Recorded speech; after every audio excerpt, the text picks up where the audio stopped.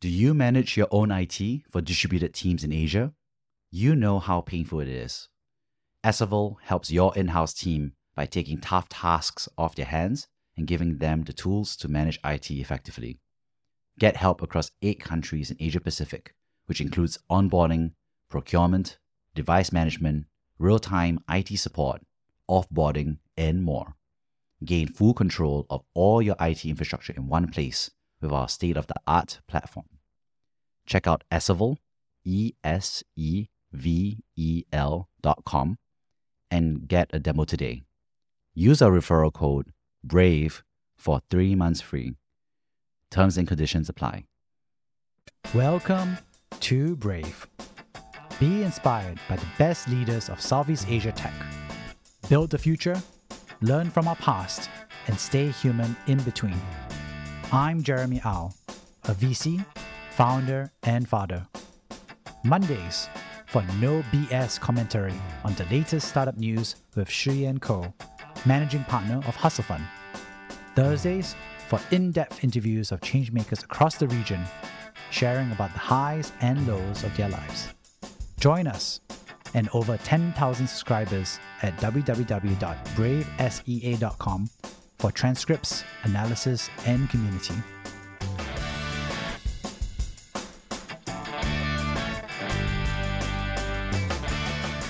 Hey, Shiyan. 2 big topics that seems to be on everybody's mind in Southeast Asia. The first is the Singapore budget, since so many people are impacted by all the cash that's floating around. The second, of course, is generative AI. So lots of stuff about the press and so forth, but everyone's asking, like, how does it apply to Southeast Asia? So let's talk about our favorite, dollars. What do you think about the Singapore budget? Show me the money. Show me the money. Yeah, I mean, I think, it continues to be a fairly pragmatic budget, which is in line with what we would expect. There are a number of schemes that have been, I guess, topped up is what we like to say here in Singapore. And I think maybe aside from the dollars, what is perhaps interesting is to ask the question, like, what is the desired outcome of the schemes?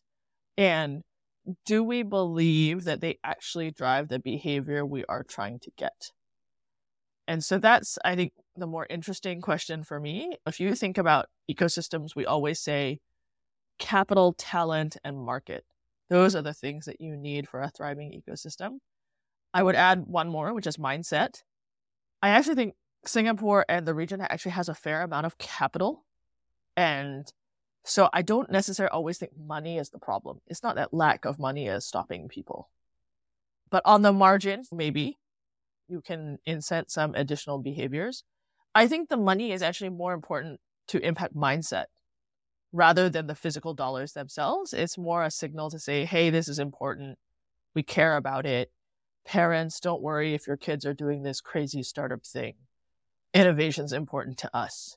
I think the signaling value is actually more important than the actual dollars, in that I'm a little bit skeptical that Steve Jobs didn't write like 100-page grant proposals before deciding he needed to invent new stuff. That's not the path. So yeah, I'll just put that out there first, which is, I think the question is on the margin, does it change behavior? If you weren't going to expand overseas, does the existence of the market expansion grant make you expand overseas? Should it? And if you were going to expand already, then it's just cash and it didn't really change your decision making. And so I think that's like an open question. I think some of this money actually funds more like knowledge sharing and network programs to help people build networks in new markets. And I think that's probably, to me, more valuable than the literal cash. Although no startup is going to be like, yeah, don't give me extra money. But yeah, I'm curious what you think, Jeremy. Definitely agree with you about signaling. I think it's not just externally and to the founders, but also to the government as well. I've definitely know a founder that was expanding to Japan. Some of it was financial support, but a big chunk of it was actually getting help from the ambassador and the local embassy to actually build in the connections, because Japan is not an easy market to enter from outside. I think there was a nice priority signalization that this kind of like money talks and action is really important. So like you said, I think a lot of it is knowledge sharing. I think where I differ with you slightly is like this part about, does it really matter as well in terms of creating outcomes? And I think I look at it in 2 different ways. I think the first is, Singapore obviously is a strong country, similar actually in terms of GDP per capita in many ways and education outcomes to Malaysia and Thailand, right, in Southeast Asia.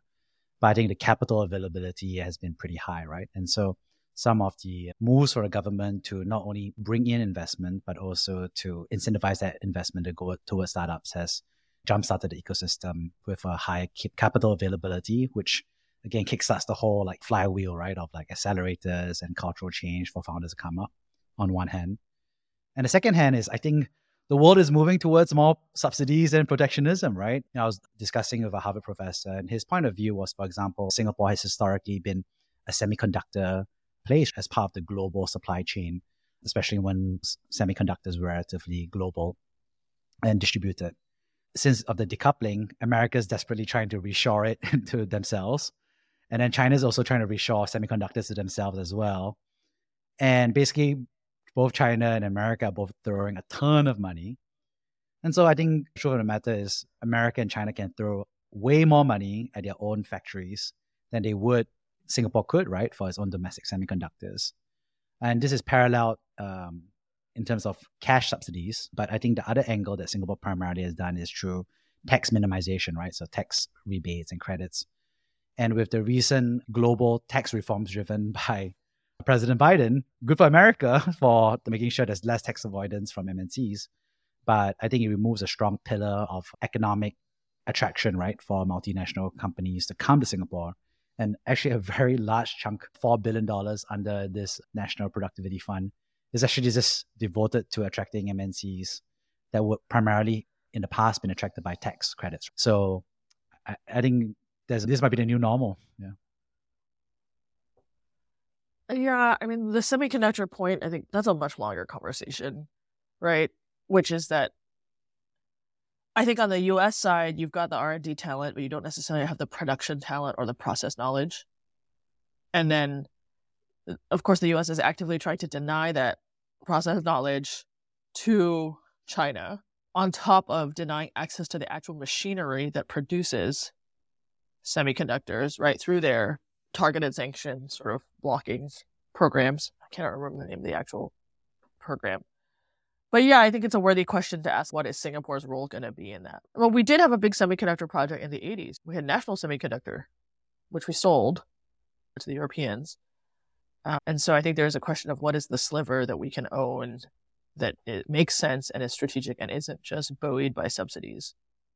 But yeah, I think the decline of the tax credit, I guess, as a carrot is an interesting one.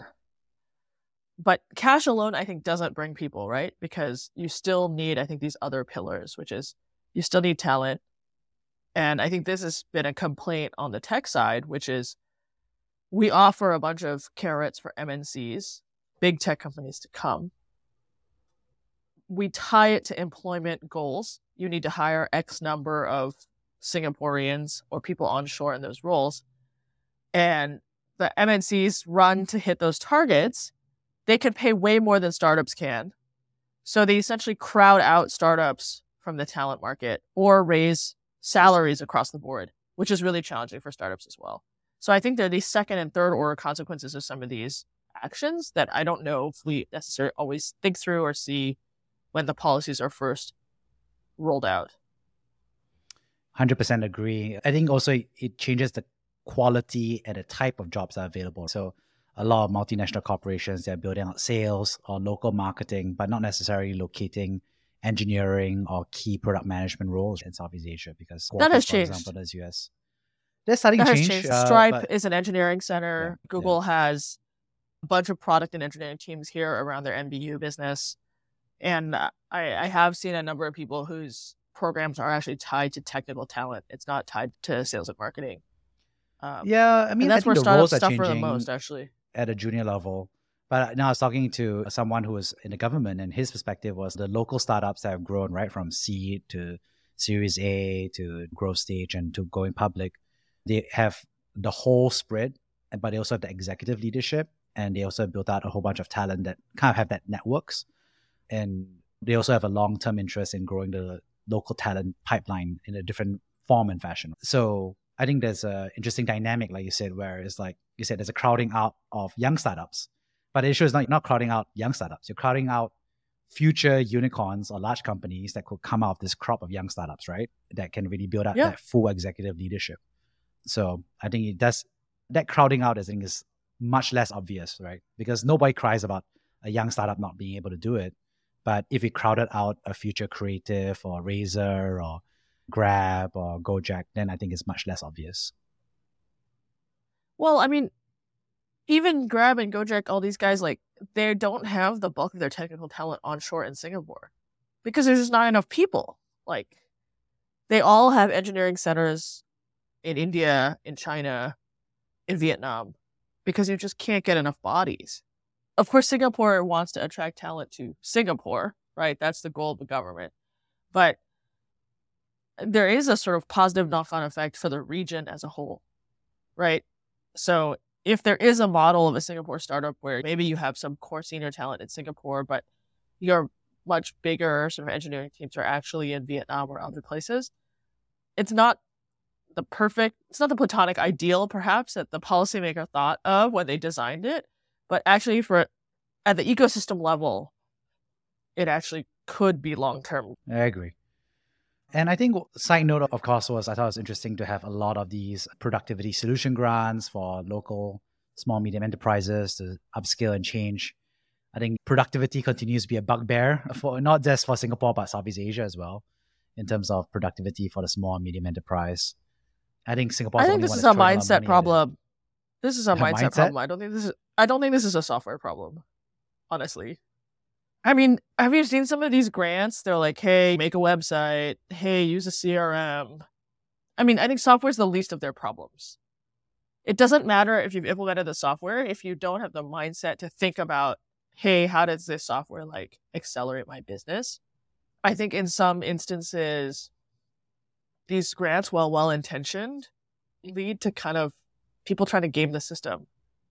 Because it's a subsidy, companies who are accepted into the program will mark up their list price. And then the net to the company is the same, right? As if they bought it not through the program, but the company providing it gets this markup that the government is funding. I would be very curious to see how we measure, after these SMEs implement this software, is there really an increase in productivity? I'm skeptical. Yeah, I think it's subsidy, but also I think competition is needed. And I think one example is I was working with a second generation in luxury distribution and sales. And there's a big competition because he's actually trained in tech. And he's just in a catch-22 where he's like trying to implement omnichannel online sales. And the old guard, right, and his father and so forth, they're very focused on saying, well, we will let you do online sales if you can prove to us with data that online sales works. And then he's like, but that's not doable unless we change the system, right? If we have a website and all these things. So like you said, it's a mindset, but there's also a generational change dynamic, right? And I think it just boils down to the leadership saying like, hey, there's a burning platform and we have to change, right? And that's when the subsidies would be helpful. But I mean, I don't know. Do the thought experiment, right? Would you be better off sending all the tauges to management training versus subsidizing them buying software? I think they're subsidizing the tauges kids who are ready to take over. And that's how you get your mindset change, right? The ones who are willing to prove that there's a new, fresh way and take it forward. I think there's a generational shift, actually. Yeah. I mean, I think that's probably, hopefully, what will drive it. But I think the SME mindset also is, how do you go from a sort of scarcity, break-even type of mindset to like, okay, what is a step function change we can drive in this business? And I think that's actually much harder because you don't necessarily have the talent. Even if the next gen is very capable, they have to revamp the whole staff. Not even their own father or mother or whatever. It's like whoever is in the business today has some older way of doing things. And you have to basically either retrain them or you need to turn over that staff population. And I think that's hard. But maybe it's an opportunity for a roll-up. I have faith. We have faith in next generation tauge kids and roll-ups for everybody else. You just get acquired and cash out and you sell it to a nice roll-up approach that will give the efficiencies and tech. And No, economies of scale. because everybody always thinks their thing is worth more than it is. And they think they want to give it to their kids. So I think, even roll up, not so easy. True. But sometimes the kids don't want to take over, and so they say, might as well cash out and play golf and then divide the cash and let the kids do whatever they want with their life. And that's, I think, what the roll-up folks are finding is a compelling sales pitch to it, which is like, hey, your kids don't want to do it, right? Let us take over. I think we've definitely seen that pick up actually quite a bit in Singapore for sure, compared to the region for now. So it will be interesting go-to-market, I think, for a lot of startups as well. And on that note, obviously, the big question about labor and turnover and so forth is ChatGPT and generative AI. And I was talking with some creators today, and they said like, wow, this felt like landing on the moon kind of moment, right? Because they typed in and they said, hey, can you generate a script for us? And then put a bunch of localization requirements, and it got spat out in 3 seconds. And it was not great, but it was pretty serviceable as a first draft. And they were like, and more importantly, it was done for effectively free, right? And 3 seconds. So versus if they were just to brainstorm it, it would take them at least an hour just to get started after procrastination. So yeah, what are your thoughts about generative AI and everything at a high level first before we talk about Southeast Asia? I mean, I think it's awesome, right? Have you seen the graph of the ChatGPT adoption? It's like literally straight up. It's like for startup usage of products, how long did it take to get 100 million users? And there's like Facebook, Snapchat, WeChat, whatever. And then there's literally ChatGPT. So it's just like a vertical line. That's how fast it's gone. And so I think that's like crazy. My view of it is that it basically is going to make the bottom of the left end of the distribution, like it's going to move the bar on that. Right. So if you are a manual, lower skilled person, you will be replaced by ChatGPT. Because the quality of your work was sort of like that very serviceable left end of the distribution anyway. And now you've been made free, right? So there's a free alternative. I think the high end is still going to be fine. So if you are Picasso, you're not going to get replaced because you are coming up with original stuff. You're not just doing something derivative of everything else that has been available on the internet. And then in the middle, ideally, you can be using ChatGPT-driven tools to make yourself more effective, to increase your productivity. And so then it's about like other skills that are not core to the functional expertise, managing teams, delivering outcomes, blah, blah, blah, that kind of stuff. But it's fascinating. I mean, I was talking with an investor and she was saying, oh, I have an analyst that, does translation for me. English, Chinese, Chinese, English. And I tried some of the documents in ChatGPT and it was 95% there. And she said, I might replace my analyst because ChatGPT doesn't have hopes and dreams to manage. Doesn't have a bad attitude. So that's what I mean, right? I think the soft skill stuff, which if the stuff you do is like pretty routinized and you don't have a good attitude, you're going to get replaced. But then that's when the other stuff becomes more important, which is like ChatGPT is just a tool. It can't deliver an outcome unless it is harnessed effectively. And so how effectively can you harness it and other resources to deliver an outcome for your enterprise, your team, whatever it is? But I'm really excited, right, about how this is going to open up lots of things. And there are things where like somebody built a little demo where there was a gardener who was not very good at English and basically a ChatGPT interface for his customers, but he's a good gardener. And it basically just made it much easier for him to interact with customers, to build his business, to invoice on time, things like that, because it sort of removed that language layer. And so I think that's pretty cool, right? That you can improve other people's earning potential just by easing this communications layer. And so those are some interesting sort of initial demos that I've seen separate from the like, hey, make crazy art or compose bad love poems on Valentine's Day. Well, those are always fun. And it was, like you said, I was mind-blowing. I was playing around with Midjourney for the picture. And I'm not a designer or illustrator, but there was some stuff that I made really great in 20 seconds. And I was just like mind-blown. And I think the superpower here is you make somebody who has no expertise in something get to a pretty average level. But if you're, like I said, if you're average or displaced, and actually I'm a little bit more pessimistic about what you said, because I think you implied like, okay, yeah, if you're bottom, you get replaced. And then in the middle, you still have a chance. And at the top, obviously, you still have a calling and passion. But I think we're going to get barbelled a lot more, which is, I think this is, I don't know, the mechanical weaving loom. It's like, historically, everybody all weaved themselves. Everybody grew their own cotton. Everybody weaved themselves, the fabrics, and everybody sold their own clothes. And suddenly, I think, this mechanical loom basically displays all the weaving. And I think there's just going to be like factories where there's going to be like ChatGPT is being scaled to millions of billions of pages. I'm just saying. And I think there's going to be giant factories of content mills that's like spamming the internet. And I think you're right. I think going to eat up most of the middle. I think the middle is going to disappear a lot more within that thin layer.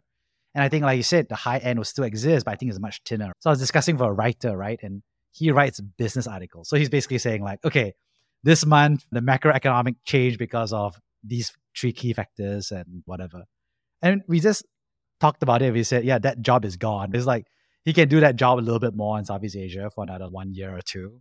But there's nothing stopping an American person to simultaneously create a daily updated version for every single country, every single market, every single vertical at the same level as he does. And so we were just chatting like maybe what he needs to do is he needs to go into like autobiographies, right? Because it's hard to do an autobiography. Well, no. I mean, but I think there's a difference though between information and insight. So yeah, if his writing is just regurgitating macroeconomic facts, yeah, he's going to get replaced. But presumably for a business reporter, you have some insight, right? Like maybe not everyone is Matt Levine from Bloomberg.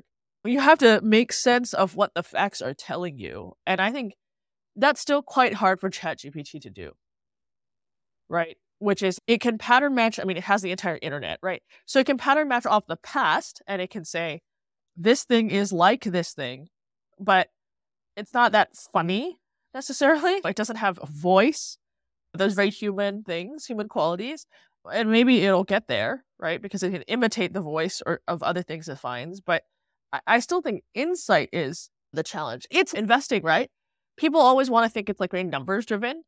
And it's like, we already have the technology to automate numbers, right? And there's obviously like high frequency traders and things like that for people who trade very quantitatively. But there's a whole actually vast field of investing where everyone's looking at the same numbers, but they're actually coming to different decisions. They're making different calls and different insights. And so judgment, I think, really matters. Point of view matters. And so I'm like maybe like slightly more positive there. My counter argument is that I think you think too highly of most of the writing out there. Oh no, I don't like most of the writing out there. Okay. I would say most of the writing's not that good. They got to step up their game, but like they're actually capable of that. It's just nobody has asked them to do that. But it's like sports writing, right? It's like Team A played Team B.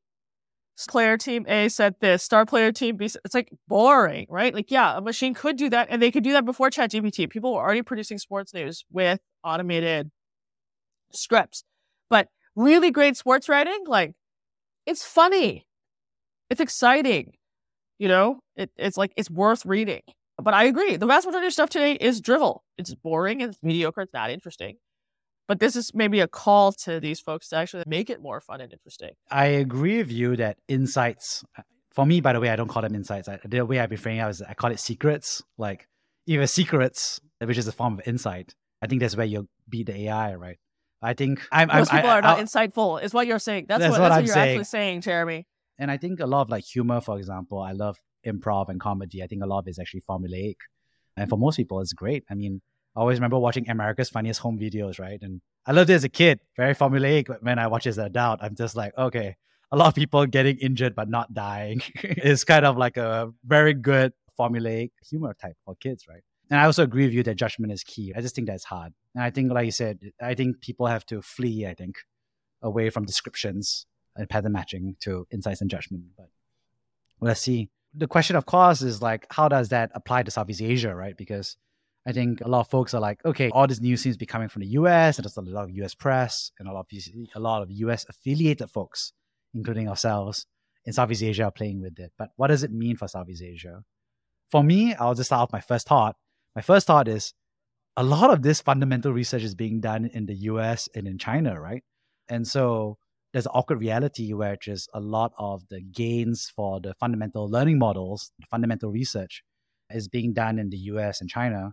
Russia is nowhere near a good example. Like historically, it's been good at computers, but they're nowhere near for artificial intelligence or these general understanding machines. But lots of countries around Southeast Asia, they're all in the US or in China, right, building these AI machines. So I think a lot of value is going to be captured by the folks who are actually building these learning models. So I'm thinking through what else is the implication for Southeast Asia. What are your thoughts? What does ChatGPT enable people to do? It enables people to generate ideas, right, by drawing on a body of historical content. It allows you to summarize and synthesize blocks of text effectively. And so I think if you look at where it's been rolled out pretty quickly, right, Notion rolled out an AI feature. Microsoft, of course, with their investment, has talked about how it's going to be integrated into Word and all of their productivity suites. And so, I don't know, a very silly outcome is maybe people will write better emails. Maybe it'll be better English. It's not exactly world-changing. I think I'm curious to see how it shows up in sort of business tools. Right? So it's not going to be a standalone product. It'll be integrated in business tools. Maybe it'll enable better interfaces and communication. I think on the art and generative art stuff, I would expect you to have it in Canva, in Adobe, in all of these standard authoring tools to get you started on thinking on your project before you can actually do the work. We have a portfolio company here in Singapore, actually, that has integrated some of these features into performance reviews. So people hate writing performance reviews, and it basically assembles all the things that feedback you've given to an employee over the course of the review period, and then it generates the draft performance review. So you just go and edit it rather than have to write it from scratch. But I think the fact of the matter is still in the early stages of SaaS here in Southeast Asia. And so, it's harder for me to imagine where would Grab integrate generative AI into calling cards. I don't want you to get creative. I just want you to get the car to me now. And I want to go to my destination. I don't want you to do anything else. But I think down the road, I could see use cases in underwriting, so in fintech, in medical, right? Taking sort of all this data and structuring it. But I think maybe the second or third order effects is, have you seen the Copilot, GitHub's Copilot? Helping more people level up and write better code. Maybe down the line, you take all these bootcamp grads, you take all these young junior people, you give them these kind of tools to supercharge them. And then that kind of accelerates their learning and enables them to create more and better things. But I don't know. My imagination is kind of sucking this morning. What are you picturing, Jeremy? I think there's some interesting opportunities. I think one that I can think of right now is concierge services. So historically, you could build a relationship with someone and you have repeated transactions over time, and you build a portrait of you. And that happened human to human, right? Insurance agents and, it's a good example. And most companies gave up on that because that's for high net worth individuals, etc. But for most people, it's just transaction by transaction, right? Because it's easier to automate the slice of the transaction. Really, generative AI plus knowledge of history, etc., could actually generate quite a high fidelity concierge that couldn't have existed, and it can feel like a concierge. And more importantly, it will be much more instantaneous and reliable than the actual concierge, because concierges, unfortunately, are only available 9 to 5, Monday to Friday. Saturday at 4 a.m., your insurance agent is not going to answer a question for you. But you can imagine a generative AI. I don't know whether your insurance agent is using a generative AI at that point of time, But it could help the insurance agent project that, oh, I totally saw this at 4 a.m. and I totally sent my message at 7 a.m. with a very targeted, thoughtful response. And then the person woke up in the morning, edited a little bit and sent it out. I think there could be a real superpowering of the concierge where it'll still be a human actual face, but in the background is actually a bunch of scripts to make them 5x for more sure. clients, right? For sure. Yeah. So all of these are like agent-driven, service-based industries, right? But I think it always goes back to this control. Like, how much control do you have over the core training set, right? How much do you allow the individual human to change things? And because it's definitely not 100% AI, right? Because you would take the human out of it altogether. And then I think humans can tell it's not a human. But is it 5%? Is it 30%? I think those things are interesting. Like, I did a project for Stitch Fix where there's a stylist, but there's an AI that generates the clothing recommendations. And I think the scientists would want it to be 100% AI. But I think the reality is that humans actually like having a human who will pick out things that an AI won't notice and tweak things and adjust them. And maybe over time, you hit a point where you don't need the human anymore. But I don't know. I still think that people can tell the difference when it's not a human over repeated interactions. Yeah, but I think that might be like the fuddy-duddies who care about that. You know, I was like watching Dota 2 finals, and I was like, I remember it was like this whole arena, right? And there's all these nerds, and I was there because I used to play a long time ago. I'm not as active these days. But I was like in this arena, and I was thinking to myself, oh my God, the nerds have become cool, right? Like we have the $1 million prize, we have the fireworks.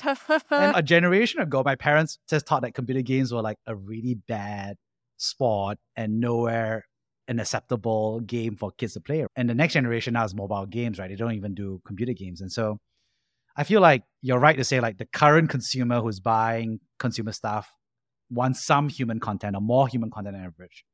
But I expect that the next generation, as they get younger and they become more AI native in that sense, I think they would require less of it. Maybe they need 10% instead of 20%, you know? No, or it becomes handcrafted artisanal stuff becomes even more prized.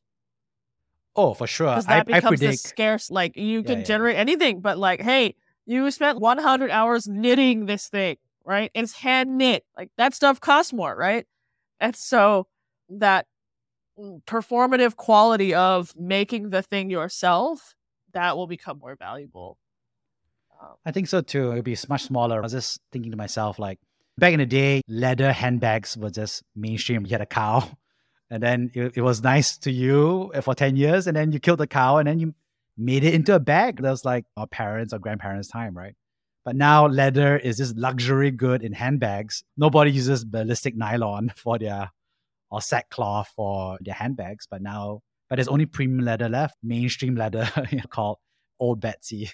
Doesn't exist anymore. I think it'll be a much smaller quantity. It'll be much more luxury and much more performative.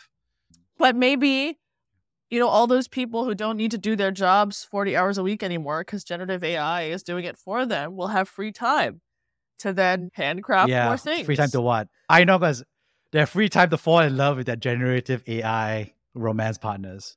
Which, by the way, I think is going to be a real thing. I literally just read an article about this person. He was grieving over his dead fiancée, and he trained the AI to speak with the voice, right, to some extent, right, and the style of his dead fiancée. And so he used that to process his grief and so forth. And obviously, the story ends with him moving on because he uses that to get his life in control. But then I was like reading the story, and I was thinking to myself, like, I don't know, my grandkids could fall in love with generative AI, right? It's interesting. I mean, you could fall in love, but it's like anything else, right? Like you could fall in love with a voice and a point of view, but like you can't have lunch with generative AI. You can't play tennis with generative AI. Generative AI is not going to keep you warm in your bed at night. I mean, come on, man. I feel like I know for sure that I'm going to be part of the generation that's going to be like this, leading this countercultural movement to keep love human or something like that, right? It's less about the fact that I think it's going to happen to some extent, but I just feel like there's going to be a counter reaction to it as well. So I think it's going to be an interesting dynamic, right? It's what we talked about. Yeah, but I mean, it's like people are already like obsessed with like anime or movie stars or whatever. Like the human brain has an incredible capacity to like create connection to distant things that have no real relationship to you, right? BTS. Does BTS know you exist? No. But BTS loves to sell you stuff, right? But you can still feel all this stuff, right? But I mean, there will just become more and more versions of this thing, and maybe that becomes atomized, right? And it's not that everyone is obsessed with one rock group. You're obsessed with your own produced version of things. Wait, But I don't you and I know. just came out with a $1 billion idea. We sell a generative AI that pretends to be BTS with the video, the syncing. You feed it your bio data, and then BTS guy just falls in love with you organically. That's a $1 billion idea there. I mean, like, why do you even need Cameo anymore, right? Like, you could do Cameo without the human talent. There's enough material out there that you can make videos of any famous person saying whatever you want. Yeah. And maybe you give them a license fee, but you don't have to pay them the whole thing because they don't actually have to physically spend any time anymore. And I think I believe in that. And I think one of my things I believe is that it's going to displace a lot of creative talent. So Darth Vader already sold his voice rights, right? Darth Vader's voice can be used forever and ever, and is being cloned forever. But I think, unfortunately, of course, Leia, she passed away. But there's a lot more Star Wars movies in the future. And they already generated several versions of her being de-aged or CGI'd already. And so, to some extent, actually, I think historically, a movie could not continue the franchise with that actor or actress because that person's passed away. And that role would have had to be given to a young, new person, new blood. But that role is just going to continue to be filled to some extent, that amount of screen time. And so I think one thing that hasn't happened is since the original trilogy, Luke Skywalker, Han Solo, and Leia have not reappeared as a reunion since the original trilogy. And my big prediction is that it's going to happen again. Disney is going to pay enough money to make this digital recreation. It's going to happen in 5 years or 20 years. But I think all three of them will have sold their digital rights. And then we're going to have a reunion. And they're all going to be 100% generated. It's crazy. Yeah, it's an interesting question, right? Do we value those as much? Does it matter? Like how like you can have sequels. I always feel sequels are not as good as the original, but maybe that's being me, cranky old person. And then does it get diluted? You're on the 10th Star Wars or the 20th Star Wars episode. Like, that's a hard one.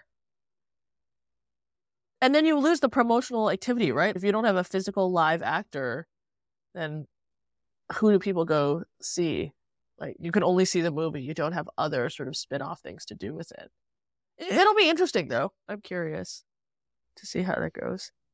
I mean, Disney has no problem with infinite copy and paste of Mickey Mouse, right? And various characters, right? And lifetime value is long, right? You start with kids and you keep going, and there's an amusement park. There's so many ways to consume that same piece of content in different contexts. That's true.